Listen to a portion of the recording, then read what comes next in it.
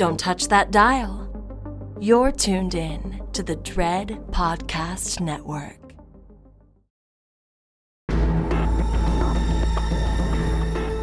You are now listening to Postmortem with Mick Garris, where the most influential voices in horror cinema will spill their guts to the renowned horror director, writer, and producer. Now, here's your host, Mick Garris. From Nice Guy Productions World Headquarters overlooking the glamorous San Fernando Valley, I'm Mick Garris, and this is Postmortem. The horror genre is a wide and varied one. Its roots in dreams, in fears, both earned and imagined.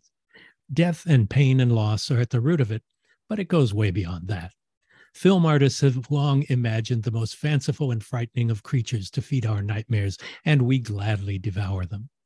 Mankind is capable of horrendous acts, and they too are the stuff of our cinematic nightmares. Horror is rude, and it's meant to be, and it also is as exhilarating as a roller coaster ride. But as in medicine and law, horror is filled with specialization. George Romero was not just a horror filmmaker, he was a zombie horror filmmaker. It got to the point that he wasn't allowed to make a movie that wasn't about the living dead, and it became his professional prison. External limits on an artist are a straitjacket for creativity, but George carried on to the end, able to bring his fresh perspective to an overloaded subgenre. With a few notable exceptions along the way, Wes Craven was likewise limited to mostly doing Elm Street films. And I've long been labeled not just a horror director, but a Stephen King horror director. I remember interviewing Christopher Lee back on my old Z Channel show, and it really bothered him that people thought of him as Count Dracula, despite making dozens of films playing dozens of other characters.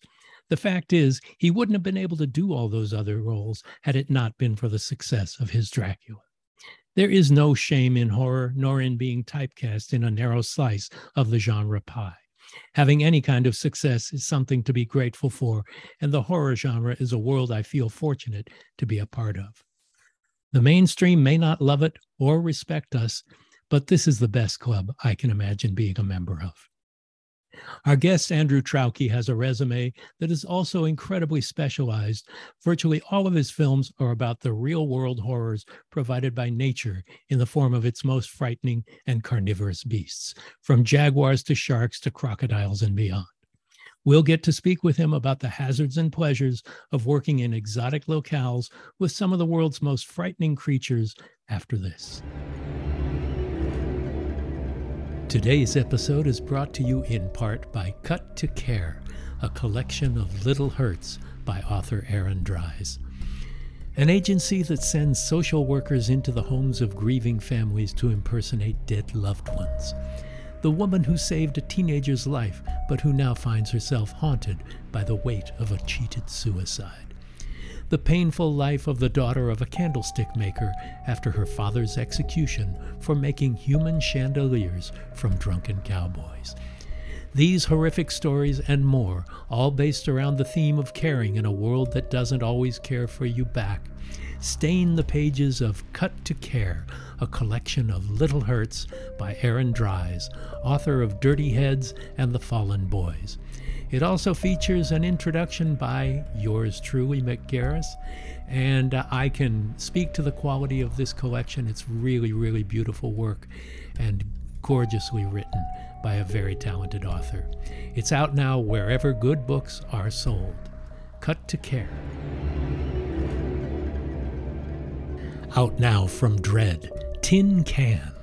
Cold, pale, and in the dark, Fret crashes back to consciousness inside a small metal chamber. Inside her confined cell, Fret attempts to piece together how she was imprisoned. As a scientist who was on the brink of discovering a cure from a deadly plague, Fret desperately works to escape her cell to save the last of humanity. Tin Can is available on demand now and coming to Blu-ray September 6th.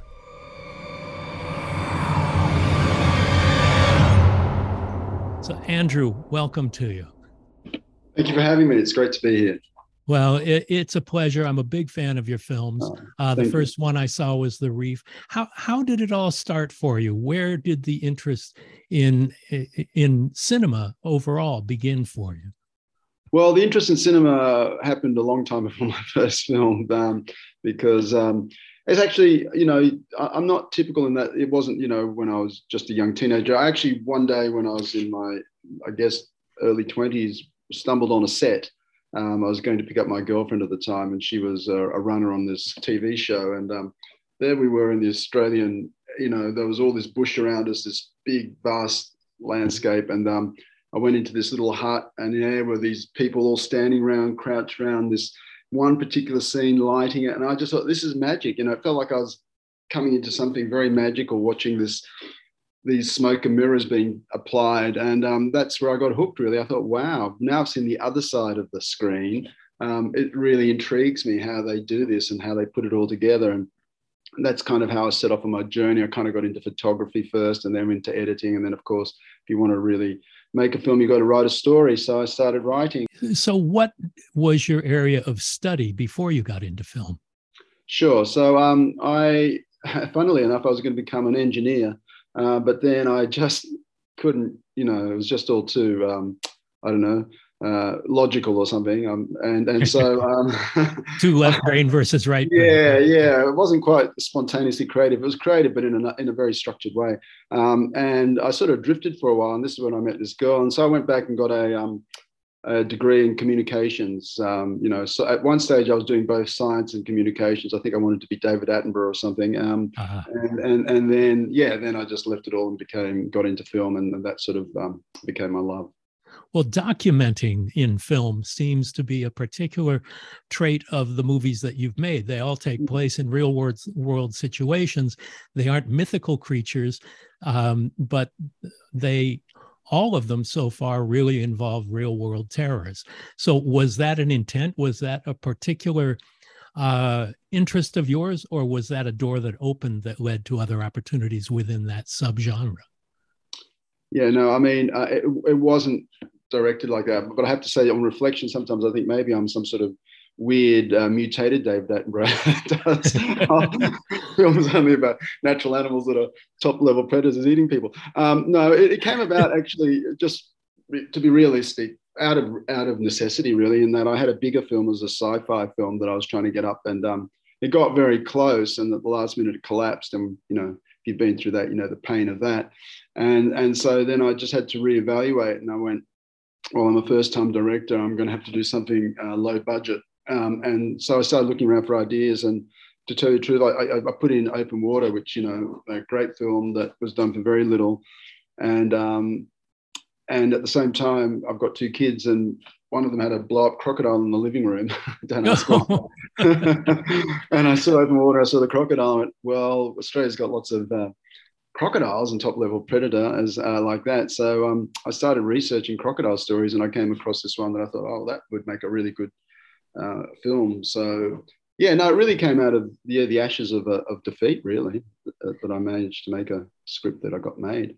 Well, and indeed, it has informed your career since. So the decision made, you wrote the script for Blackwater, the crocodile film. Did you realize all of the challenges that you were setting for yourself? Well, yes and no. I mean, I'd done film because I had a small production house that did films, like video clips and corporate things and things like that. So I knew that film. And I'd also done this TV series that is never known about because it was 20 episodes are only 5 minutes long, called Rocky Star, which is like a sci-fi musical, to tell you the truth. It's like 20 years earlier. Yeah, exactly. But I knew that, well, like I say, once you've seen the other side of the screen, some of the tricks. And I knew that I had this bag of low budget approaches I could take. So that really informed how I went about this film, because I knew I wasn't going to raise a lot of money. So we were lucky in that Sydney, where I live, there are mangroves within 20, 30 minutes of my house. So we didn't have to pay anyone to travel, because, we decided we're never going to use animatronics in a studio. We're going to use real crocodiles. So that solved all that problem.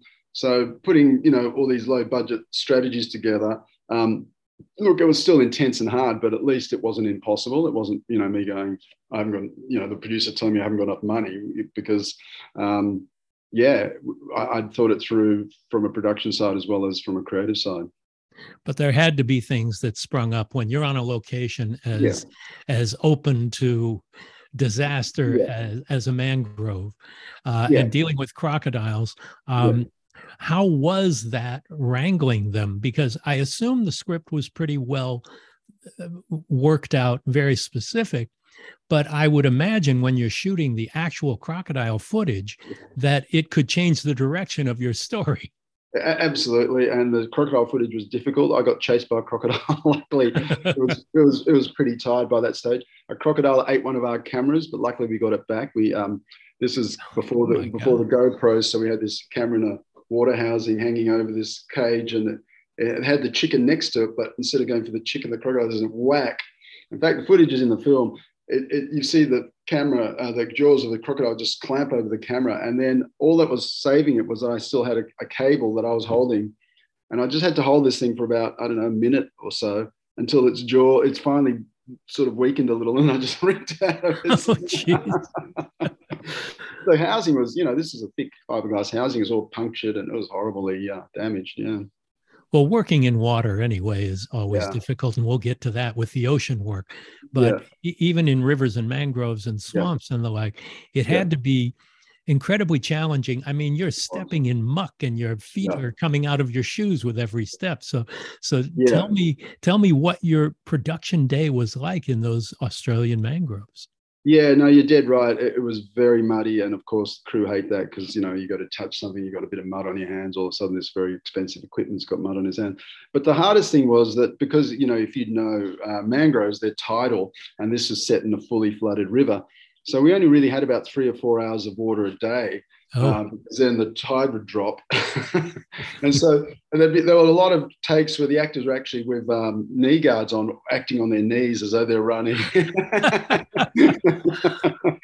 And things like that, just to tap the water for as long as we could, because once we'd run out of it, we had to shoot up all the time. Luckily, half the film, or not, a bit of the film's up in a tree. So, but yeah, that was difficult. But yeah, you're right. There's bugs, there's mud. It's not a pleasant environment. I mean, it's actually, once the water's in, it's actually a very beautiful environment. If you just stand there and look across the mangroves, there's a lot of beauty in that. But when the tide's out and all the mud's just, it's not good.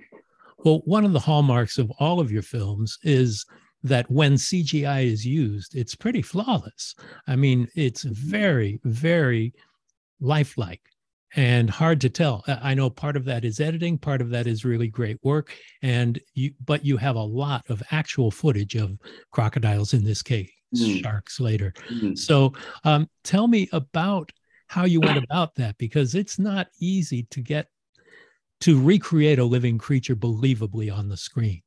Yeah, no, it's not. I noticed your Stephen King book there, and there's a, Danse Macabre, which you no doubt have read. There's a wonderful line about once you see the zipper down the monster's back, the gig is over. So for me, it's all about suspension of disbelief and making sure that the audience think this thing is as real as possible, because that's I have one of my main philosophies of writing is that the what I call the big bad, or the villain, or is the protagonist, is the main driving key of the drama. So they better be good and real and scary, otherwise you're just not going to care.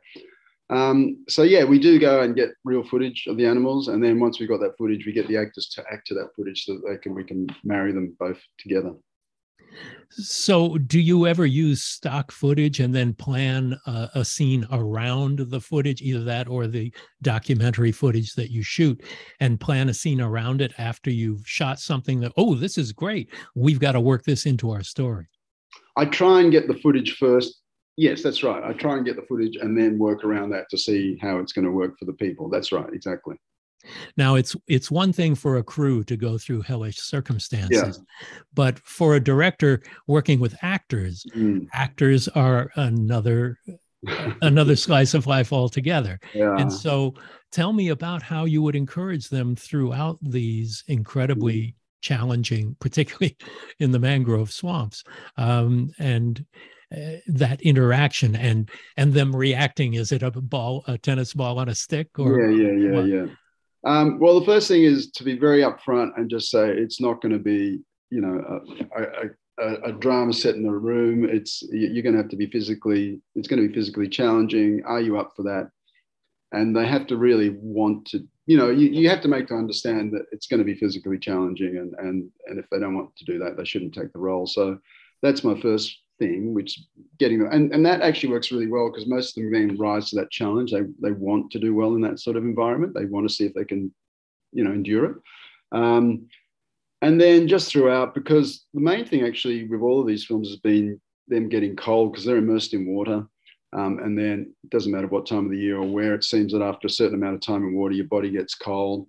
And so keeping them warm and just, making sure that the makeup or the costume person is making them feel a bit loved in between takes so that they're not just sitting there shivering without anyone giving them a cup of tea or something like that. So that's to get how I mainly get through the physical hardness of these shoots, just obviously being a little bit more careful, making sure they understand what they're getting into. Yeah. Tell me your process, particularly in this very specific subgenre, from the writing to the conceptualizing. I mean, do you come up with the crocodile attack scenes and in a way, and then work around them? Do you work backwards? Do you start on page 1 and go to page 100, or do you do it a scene at a time in a patchwork quilt? Yeah, no, I'm very much, I guess I'm just a little bit scared of writing sometimes. I don't want to get lost in that forest. So I'm very much a structuralist. If I can get the 3 acts and then the beats for those acts, and I know I've got a beginning, a middle, and end, then I'm in a note form, then I'm happy to set off on the path. But if I'm trying to make it up as I go, I get quite scared. So yeah, no, I make sure I have a set structure. I probably break it down into about 12 beats, major beats, and then I just break them down and keep on breaking them down. But yeah, it's all about having a good taunt story and then making sure that your moments of suspense and horror are as good as they can get. And have you been drawn to the horror genre? What were the movies that inspired you, or the filmmakers who inspired you? And was your mother watching Jaws when you were born? Yeah, I am drawn actually, and from I come at it all probably from a suspense. Like that to me is the biggest part I enjoy, trying to create suspense. And so obviously early influences were Hitchcock, especially Psycho. I love Evil Dead. It's got a fond place in my heart, especially for the soundtrack. I mean, I think that soundtrack is phenomenal. Like I have walked out of the room watching that and then just listened, and it's just insane. And then to go in there and turn the volume off and just watch the pictures, and it's kind of whatever, so I kind of, I just love, so anything that sort of has drawn me to suspense is what I like. I mean, I like this going way back to David Lynch and Blue Velvet for that sort of psychosexual weird element of here's normal America, but really how normal is it? So yeah, those sort of films that create a lot of tension are where I'm drawn to. So next up was The Reef. Now, this was a big step forward just in the scope of shooting on the ocean, and it's sharks. This is ground that's been trod many times before, rarely as well as The Reef or all of those that followed Jaws. So what made that choice for you on doing a shark picture? Well, as you eloquently put at the beginning of your show, you do get pigeonholed pretty quickly. And I knew that if I had this sort of a script, I'd probably get another film up, although I was working on other stuff as well. But there was a story that had haunted me for a long time. It's a real story that happened off the coast of Australia, up near a place called Townsville, where a boat went down and 3 people started swimming for land, and the sharks started to just follow them and stalk them and knock them off one by one. And because it had stayed with me so long, I just thought, well, if it stayed with me, I'm not that special. I'm sure it will really affect other people as well, So I started researching that one, and yeah, it became apparent to me that there was a lot of drama and tension in this film, and maybe I should take that one as my next project. So were you daunted by the fact that there had been so many within the sub-Jaws genre? Well, it's interesting you say that because in Australia, there'd been none. That time I made the first shark film in Australia, although Open Water is inspired by an Australian story. But yeah, of course, I was aware of all that. And really what The Reef was trying to, because you look at those films, and I don't know about you, but to me, they're good for a laugh. I don't actually see them as a serious horror film or, a film that's going to really get me on the edge of my seat. I see them. Yeah, Sharknado is not making you pee your pants. Yeah, exactly. It's something a bit of fun, if you want to just sit there and have a chuckle. So Jaws is like the big well, it started the blockbuster. It can't be competed with. It's on another level. So my philosophy was just do the opposite of Jaws. Try and be as real as possible. Try and make grounded in, and like almost found footage. Try and keep it almost documentary like. Yeah, don't go for a big emotional story. Just keep it grounded. And so yeah, I kind of tried to make it as real and serious as possible, so it'd be in opposition to all those films that have come since Jaws. Well, there's a great, all of your movies have a great sense of character. The people feel real. They feel like they had a life before the opening titles, and it continued after, well, for some of them. Yeah, sure. And so character seems to be something that's very important. First of all, you can't have suspense without rooting for the characters. But how much CG did you use in The Reef? When you mean CG, I used compositing. I didn't use any 3D. So all of it is actual shark footage. Yeah. I think in Stalked there are a couple. There's a couple of shots which, because the great white is a protected species, so there's some things I couldn't do with it. So there's a couple of shots where we use actually physical shark, and one shot where we used CG. Right. So when you were making The Reef, were there scenes that you had written into the script that you just could not achieve in the real world of shooting? Yeah. So I kind of modify them to the footage. So I always knew, you kind of go out there knowing what you want, because you want the shark to breach close to the people. So, but definitely the footage, like you said before, the footage really influences what you end up shooting. Had you been a scuba diver before doing The Reef? I know I'm a surfer, though. I'm in the water a lot. So okay. Well, you're Australian after all. Yeah, exactly. In fact, it was kind of funny because for the Reef, we shot down in South Australia, where there's a lot of sharks, where they shot the sharks for Jaws, actually the real sharks. And I was surrounded on a boat for 4 days by huge great whites coming up out of the water and doing all their wonderful stuff. And then, you come home and you paddle out on your surfboard with all that in So I'd love to know, and for Blackwater as well, when you first finished the movie and you first saw it projected for an audience, what was that experience like? You've been working for years to finally make your movie. There it is. It's on the big screen. There's 300 people or 100 or whatever. Tell me what that experience was like for you. Yeah, I don't know about you, but I just keep on seeing the things I wish I'd done differently. Yeah. It's hard. And also because you've been in that edit room and it's been such a process. I mean, it's nice to see people react and recently I just did a Q&A for The Reef Stalked, and after it there were people asking serious questions and things like that. So you're kind of hoping that they're really enjoying it. But for me personally, it's kind of like, why don't I? Yeah. It would have been so much better if I hadn't listened to so-and-so. Yeah, exactly. How much input did your producers or your distributor have into, The Reef, for example? Yeah, I mean, obviously, in the early days, they all want cast. Like, that seems to be like the holy grail. Give me cast. But, on the budgets we had this time, and in fact, in all my budgets, I haven't really been able to afford big cast. So it just becomes this dream wish that you spend much too much time talking about. And then reality sets in and goes, oh, well, we'll just go for some good, solid Australian actors instead, Just go for the best ones, not for the exactly, rather than the ones for name.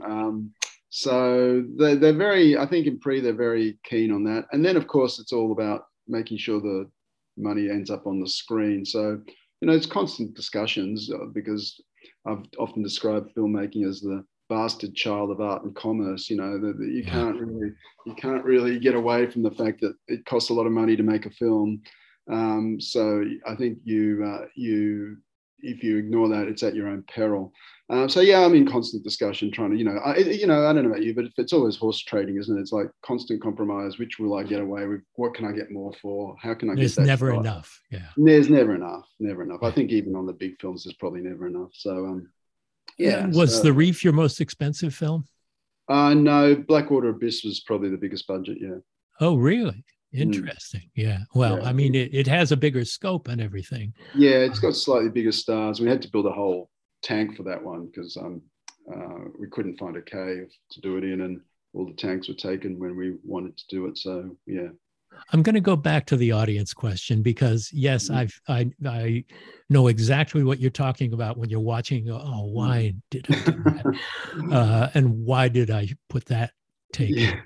But in suspense and horror, as in comedy, the reaction of the audience is visceral and physical.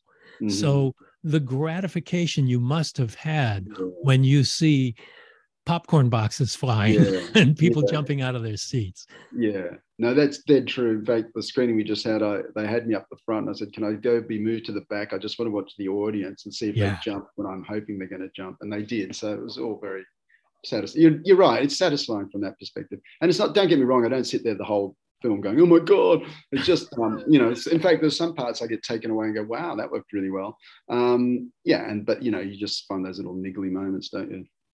Yeah. Well, your films have played theatrically in nations around the world, not so much in the US, which is a shame because I wasn't able to see either the Blackwater or the Reef in a theater. But fortunately, I have an 86-inch television and surround sound and all that.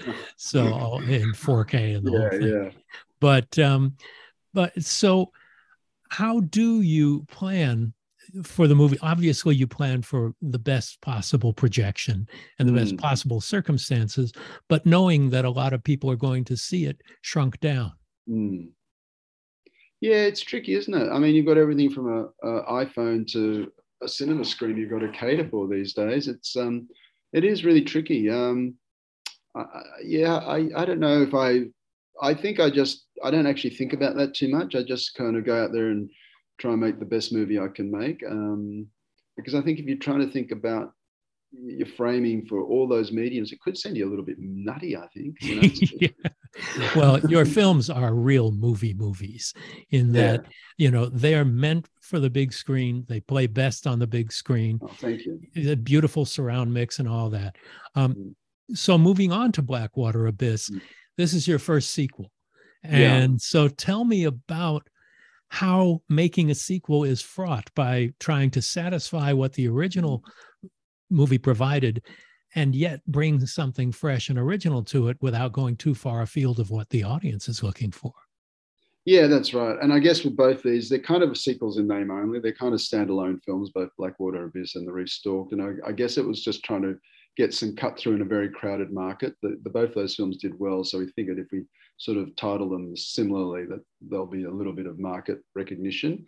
So really that's the beginning and end of the likeness, really. It is not in the script. But in terms of style, for sure, because, once again, every time you make one of every time I've made one of these films, there's always somebody says, let's use animatronics, let's shoot it, in a very stylized fashion. And I have to keep on telling people, my shtick is to keep it as real as possible. I think that's what people appreciate, and that's what sets me apart from these other films. But there are some shots that seem like there were created crocodiles for them. Yeah, there's a couple in Blackwater Abyss. There's a couple of shots I couldn't get. I mean, we tried to get them, but we couldn't get them. But they're the minority of shots. The majority are real crocodiles. Well, let's talk about location too.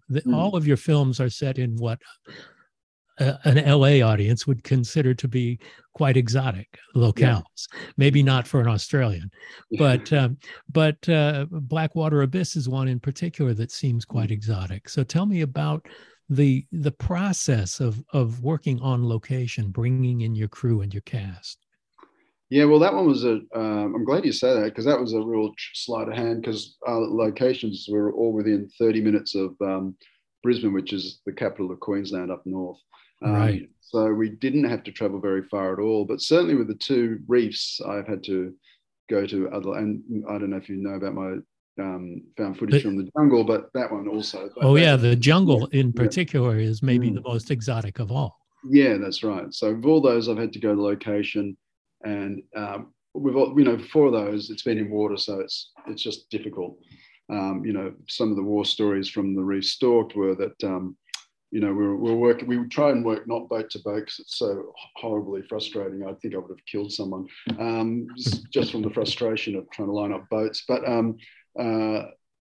so we were in the water, so you're getting up at 5:30, putting on a wetsuit and standing in water for 10 hours a day, which is, not a good thing for the body. But, we're off this beach, and one day we're on the beach filming, and an actual shark swam through where we were filming. It wasn't a big shark, but, and another day a girl, one of our camera assistants was walking through in the water, and she trod on a ray and got a barb in her leg. So she was in hospital for 4 days on painkillers. Wow. And stuff.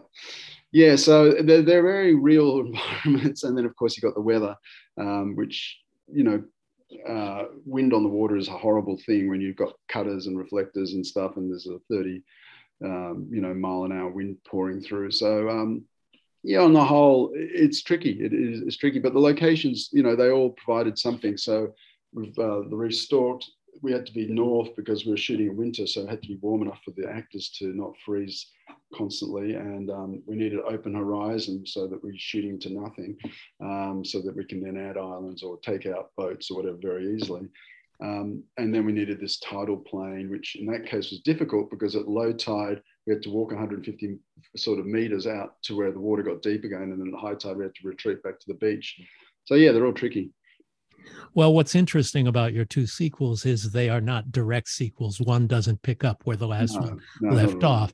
They're titled the same and the same subject matter. Yeah. But, so the success of these films, has that kept you from working? You talked about the big sci-fi epic that you were close to, but has it kept you from doing some of your cherished projects?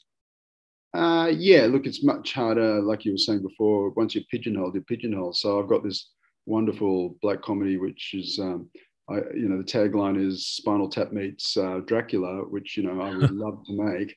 I want to see that. Yeah, exactly. About this band, on this heavy metal band on their last legs that stumbled into this town that's full of vampires, and they have to beat them off with their music, sort of stuff. And that's a real pet project. And I've got other ones, but yeah, it's just I'm the shark crocodile guy, so that's all I get. So yeah, no, you're right. It's much more difficult. Well, what are the real obstacles that you have to climb over when you're working entirely on locations? You don't have studios at your disposal. What are the things that are toughest for you? I think the weather's certainly because we're out in the water.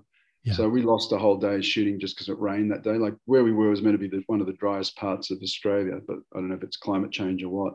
We got a bit of rain, and that just wiped us out, we tried to go to. I had to rewrite a whole scene because one of the actors wasn't there. The scene in the house there's meant to be a mother with those two girls, but anyway, to go and do an interior just because it was raining that day and we couldn't shoot out there, so we had to shoot an interior. But we didn't have an actor, so I quickly wrote out the actor, and we had to go off and shoot that. So definitely the weather in terms of wind and rain and it, continuity, obviously. One day you're shooting and it's sunny, and the next day you're shooting and it's cloudy. So that's difficult. And then once you're in water, as they all say, don't work with children and in water and with animals.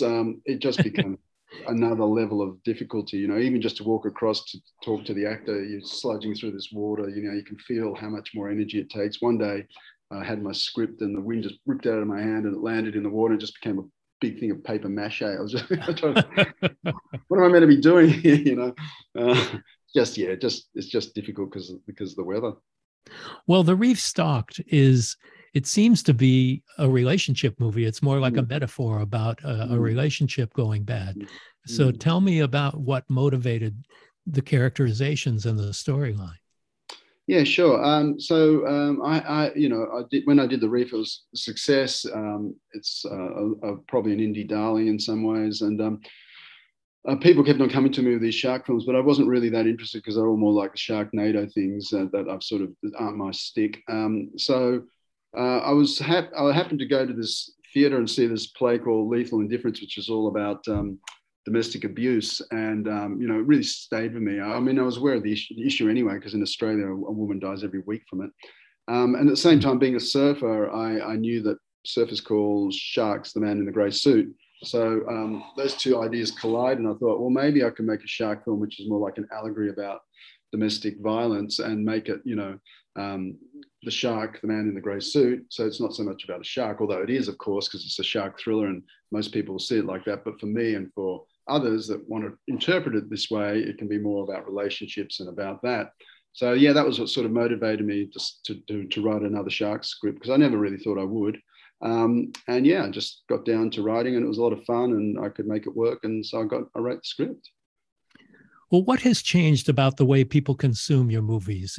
Starting with Black Water, there was a lot of theatrical for independent thrillers, and there was a lot of distance there. Since that film, and that's not very long ago, the platforms have changed. Streaming has become big, the pay TV issue, watching on your iPhone, things like that. Tell me how that's affected you. Yeah, I just feel that, I don't know about you, but I just feel there's so much content out there. Sometimes I wonder, why am I bothering to make another film? Isn't there enough? There's already enough content out there. I mean, it's impossible to choose from all your streaming services and all your new episodes. And yeah, you've got a thumbnail on Netflix, and who knows? Yeah. And I've got teenage sons, and I know that they're on their phone, they're watching a screen, and they might have another screen, and you're just going, well, the attention span is of all of 5 seconds. And then, I don't know about in America, but in Australia, people are still nervous of going to the theatre because of COVID or the cinema, I mean. And so I think all those things play into this fact that it's just hard to imagine. Yeah, I sometimes crave the days when there were cinemas and that was about it, it's just, there's just a ton of content out there, and it doesn't seem to be stopping. So I don't know. I think what it really means is you'd get much less time in the spotlight. Well, The Reef Stalked is premiering on Shudder here in the U.S. So it's before theatrical or in lieu of theatrical. It's on demand. It's on Shudder. So it's really kind of wonderful that there is a network devoted to, a service devoted to curated horror films and thrillers like Shudder. And I know my last movie, Nightmare Cinema, came out directly on Shudder. Your film is on Shudder. Do you look at them as heroes? Yeah, I mean, it's really great that, unfortunately here in Australia, horror's not even considered as, I guess it's the population size, but it's not that people don't want to necessarily see it, but there's no outlet for it. There's no sort of excitement about it. A lot of our films get funded through the government helping, not doing the whole thing, but just but they don't seem to want to do any horror or thrillers like that. So it's absolutely fantastic there are outlets, and I'm really happy that Shudder have come on board, because, it's hopefully getting to the right sort of people, and it's getting an audience. One of the great things about Shudder is that it is curated. It's not like Netflix, where there's just a bunch of thumbnails and you just flip a coin and make a choice. But, I shot a pilot in 2000 in Australia, and it's the only time I've been there. I was there for 6 weeks, and I had the best time. And crews are amazing there, because they choose by the project. I don't really like this movie. Yeah, right. Not by what the work is, but how much they like it. And and the way of life there is, it's a really terrific balance between work and real life, or real life, REEL versus REAL. And I love the spirit of the filmmaking community there. Yeah, no, definitely. I feel, look, it was difficult to get crewing on this one because of COVID again. Queensland had become this COVID safe spot, and so a lot of American productions were jumping in because they thought it was safe and they could keep on filming, and so they sucked up a lot of crew. So I kept on losing crew because obviously they could have paid a lot more. But I think this crew was fantastic on The Reef Stalked. They've all been fantastic because, as you say, once they commit, they're really there. They don't really mind. It seems that they're standing in mud and water, and it's just like, that's okay. Let's just get this film made. So yeah, there is a certain level of camaraderie, or at least I have found in all my crews. Are your crews relatively small? Yeah, I think so. Yeah, I mean, I shoot with 2 cameras, so that kind of blows it out a little bit. But apart from that, yes. What was the biggest obstacle or challenge in the making of Reef Stalked?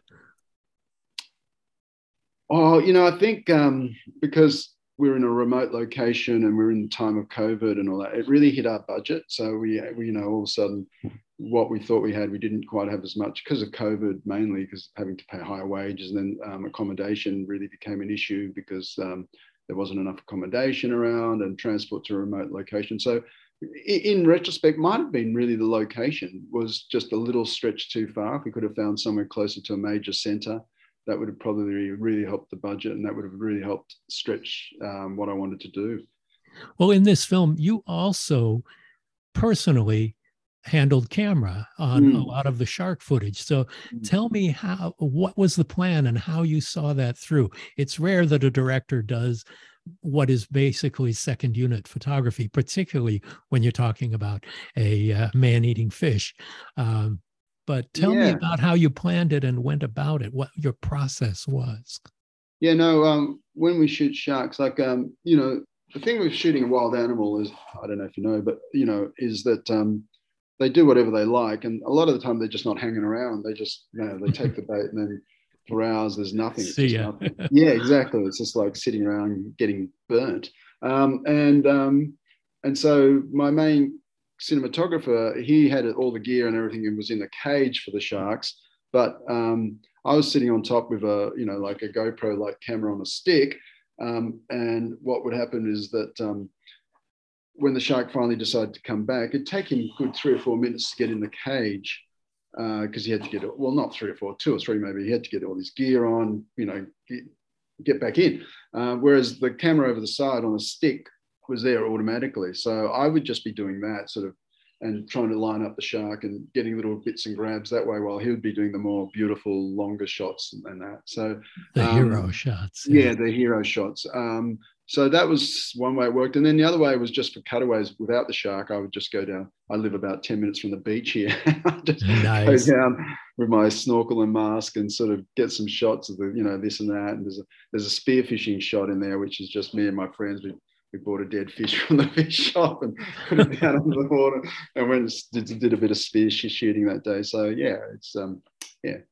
Well, let's talk a little about the evolution of the tools of filmmaking from the time you did Blackwater up to the Reef Stalked. When you talk about the GoPros, but the tools become lighter and more manipulable. So tell me about how your experience metamorphized over the few years. Absolutely. Especially with water, the GoPros I just love them because they shoot at 4K. I mean, I've got to say that's the downside to all this digital technology. They want you to shoot everything out 4K, and it's just like, oh my god, double the amount of data, double the amount of, so that's a pain. But in terms of the actual cameras and that, of course, GoPros are fantastic, especially around water. But then also drones, like, the days of having to hire a helicopter and how expensive they were and all that sort of stuff are just gone. You just go, I want a shot here. The drone goes up, gets it. It's just amazing, really. It's just a fantastic thing. So. It just seems to be getting, like, on those levels, just better and better for indie filmmakers. But yeah, I mean, it's just the exhibition demands of higher resolution sometimes are a bit of a pain. Yeah, it's interesting. GoPros look gorgeous, but you can usually tell because there's a slight stutter to them. But it gives it kind of a documentary feel anyway, which only contributes to what kind of movie you're making. Yeah, right. Yeah, maybe.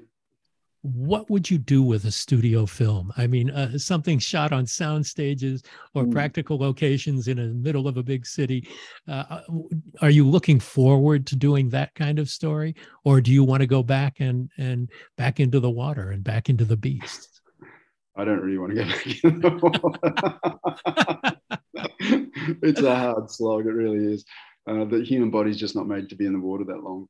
No, it'd be great to do a big film. I mean, I guess you trade one set of issues for another, and everything I've heard and read is that you mightn't be fighting the elements, but you'd probably be, studio heads and producers will be circling around you like sharks. Literally, yeah. Yeah. But other than just a studio, I mean, on a sound stage and that sort of thing, do you look forward to the time where you're in an urban environment, for example? Sure. I mean, for me, it's all driven by story. If it's a good story, I don't really care if I'm on a sound studio or whatever, if I'm telling it in an interesting, true to the story way. But yeah, it'd be great to do something urban. Now, you're a writer as well as a director. So tell me what you prefer, the solitariness of sitting in front of a keyboard where you actually create anything your mind can come up with, or the practicality and the socialness of being surrounded by a group of talented people that you're the captain of that ship. Well, I guess it alternates, doesn't it? I mean, you probably felt this too. Sometimes there's nothing better than just sitting down and writing, and other times you're going, I just got to get out of this house. Yes, it can be very lonely. It can be very lonely, yeah. And likewise on set, there's nothing better than hanging out with people when it's all going right, but when things are going wrong, you're kind of going, why am I having to deal with you?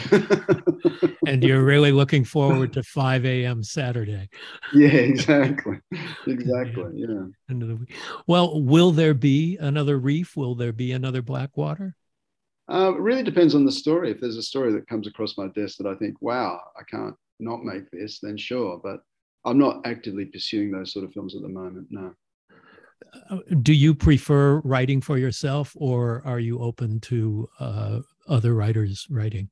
No, I'm totally open to anything. Like I say, if it's a good script, if I sit down and I start reading it, I can't put it down at the end of it. I go, wow, that was amazing. That's exciting.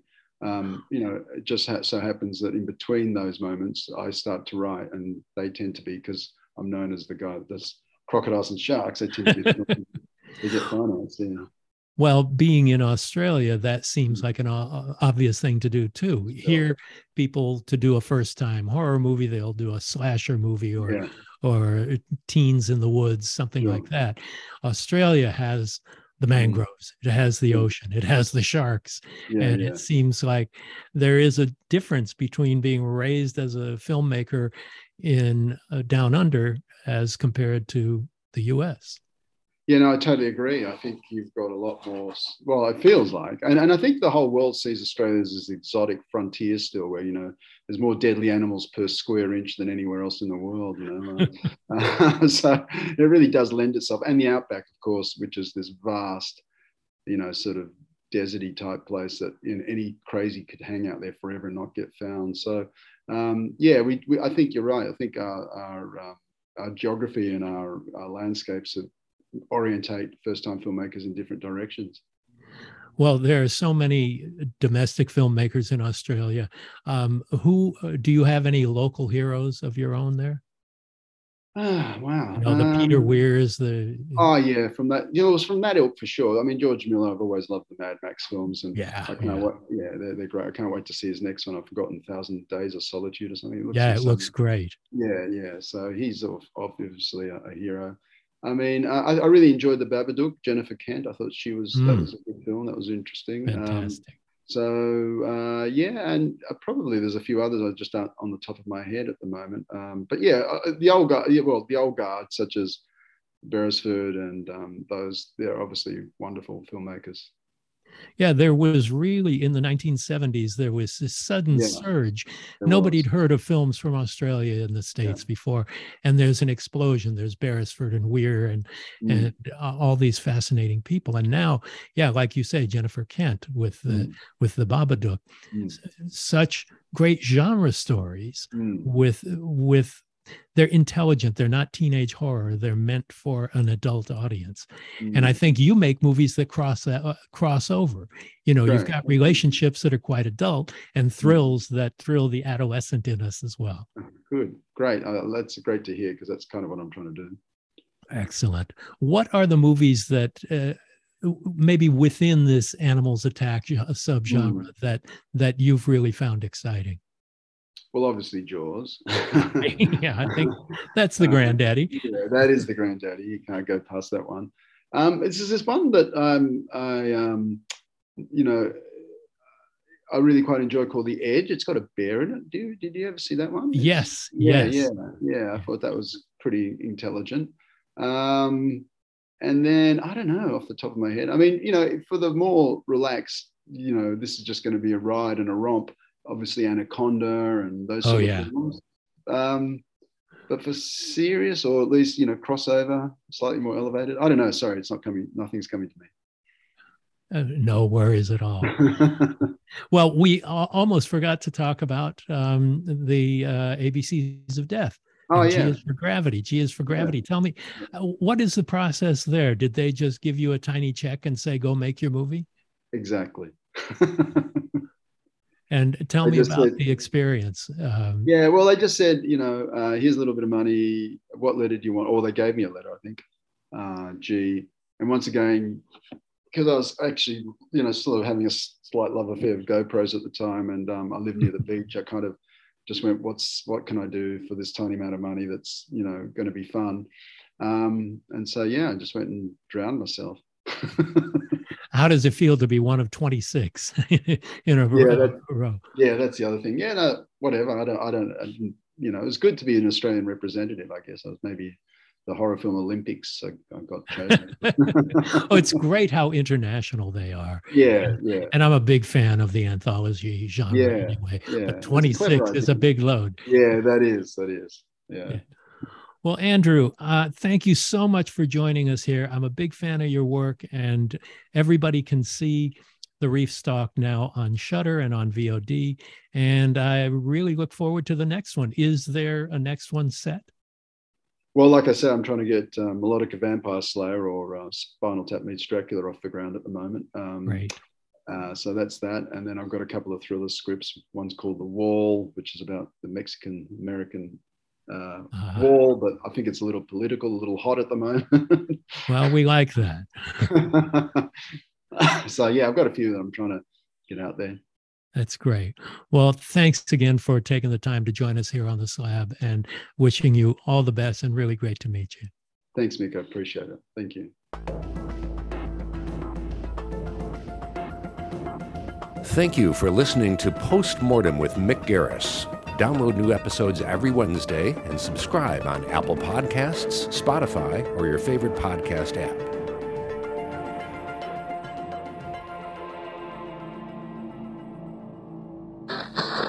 Thank you for listening to the Dread Podcast Network.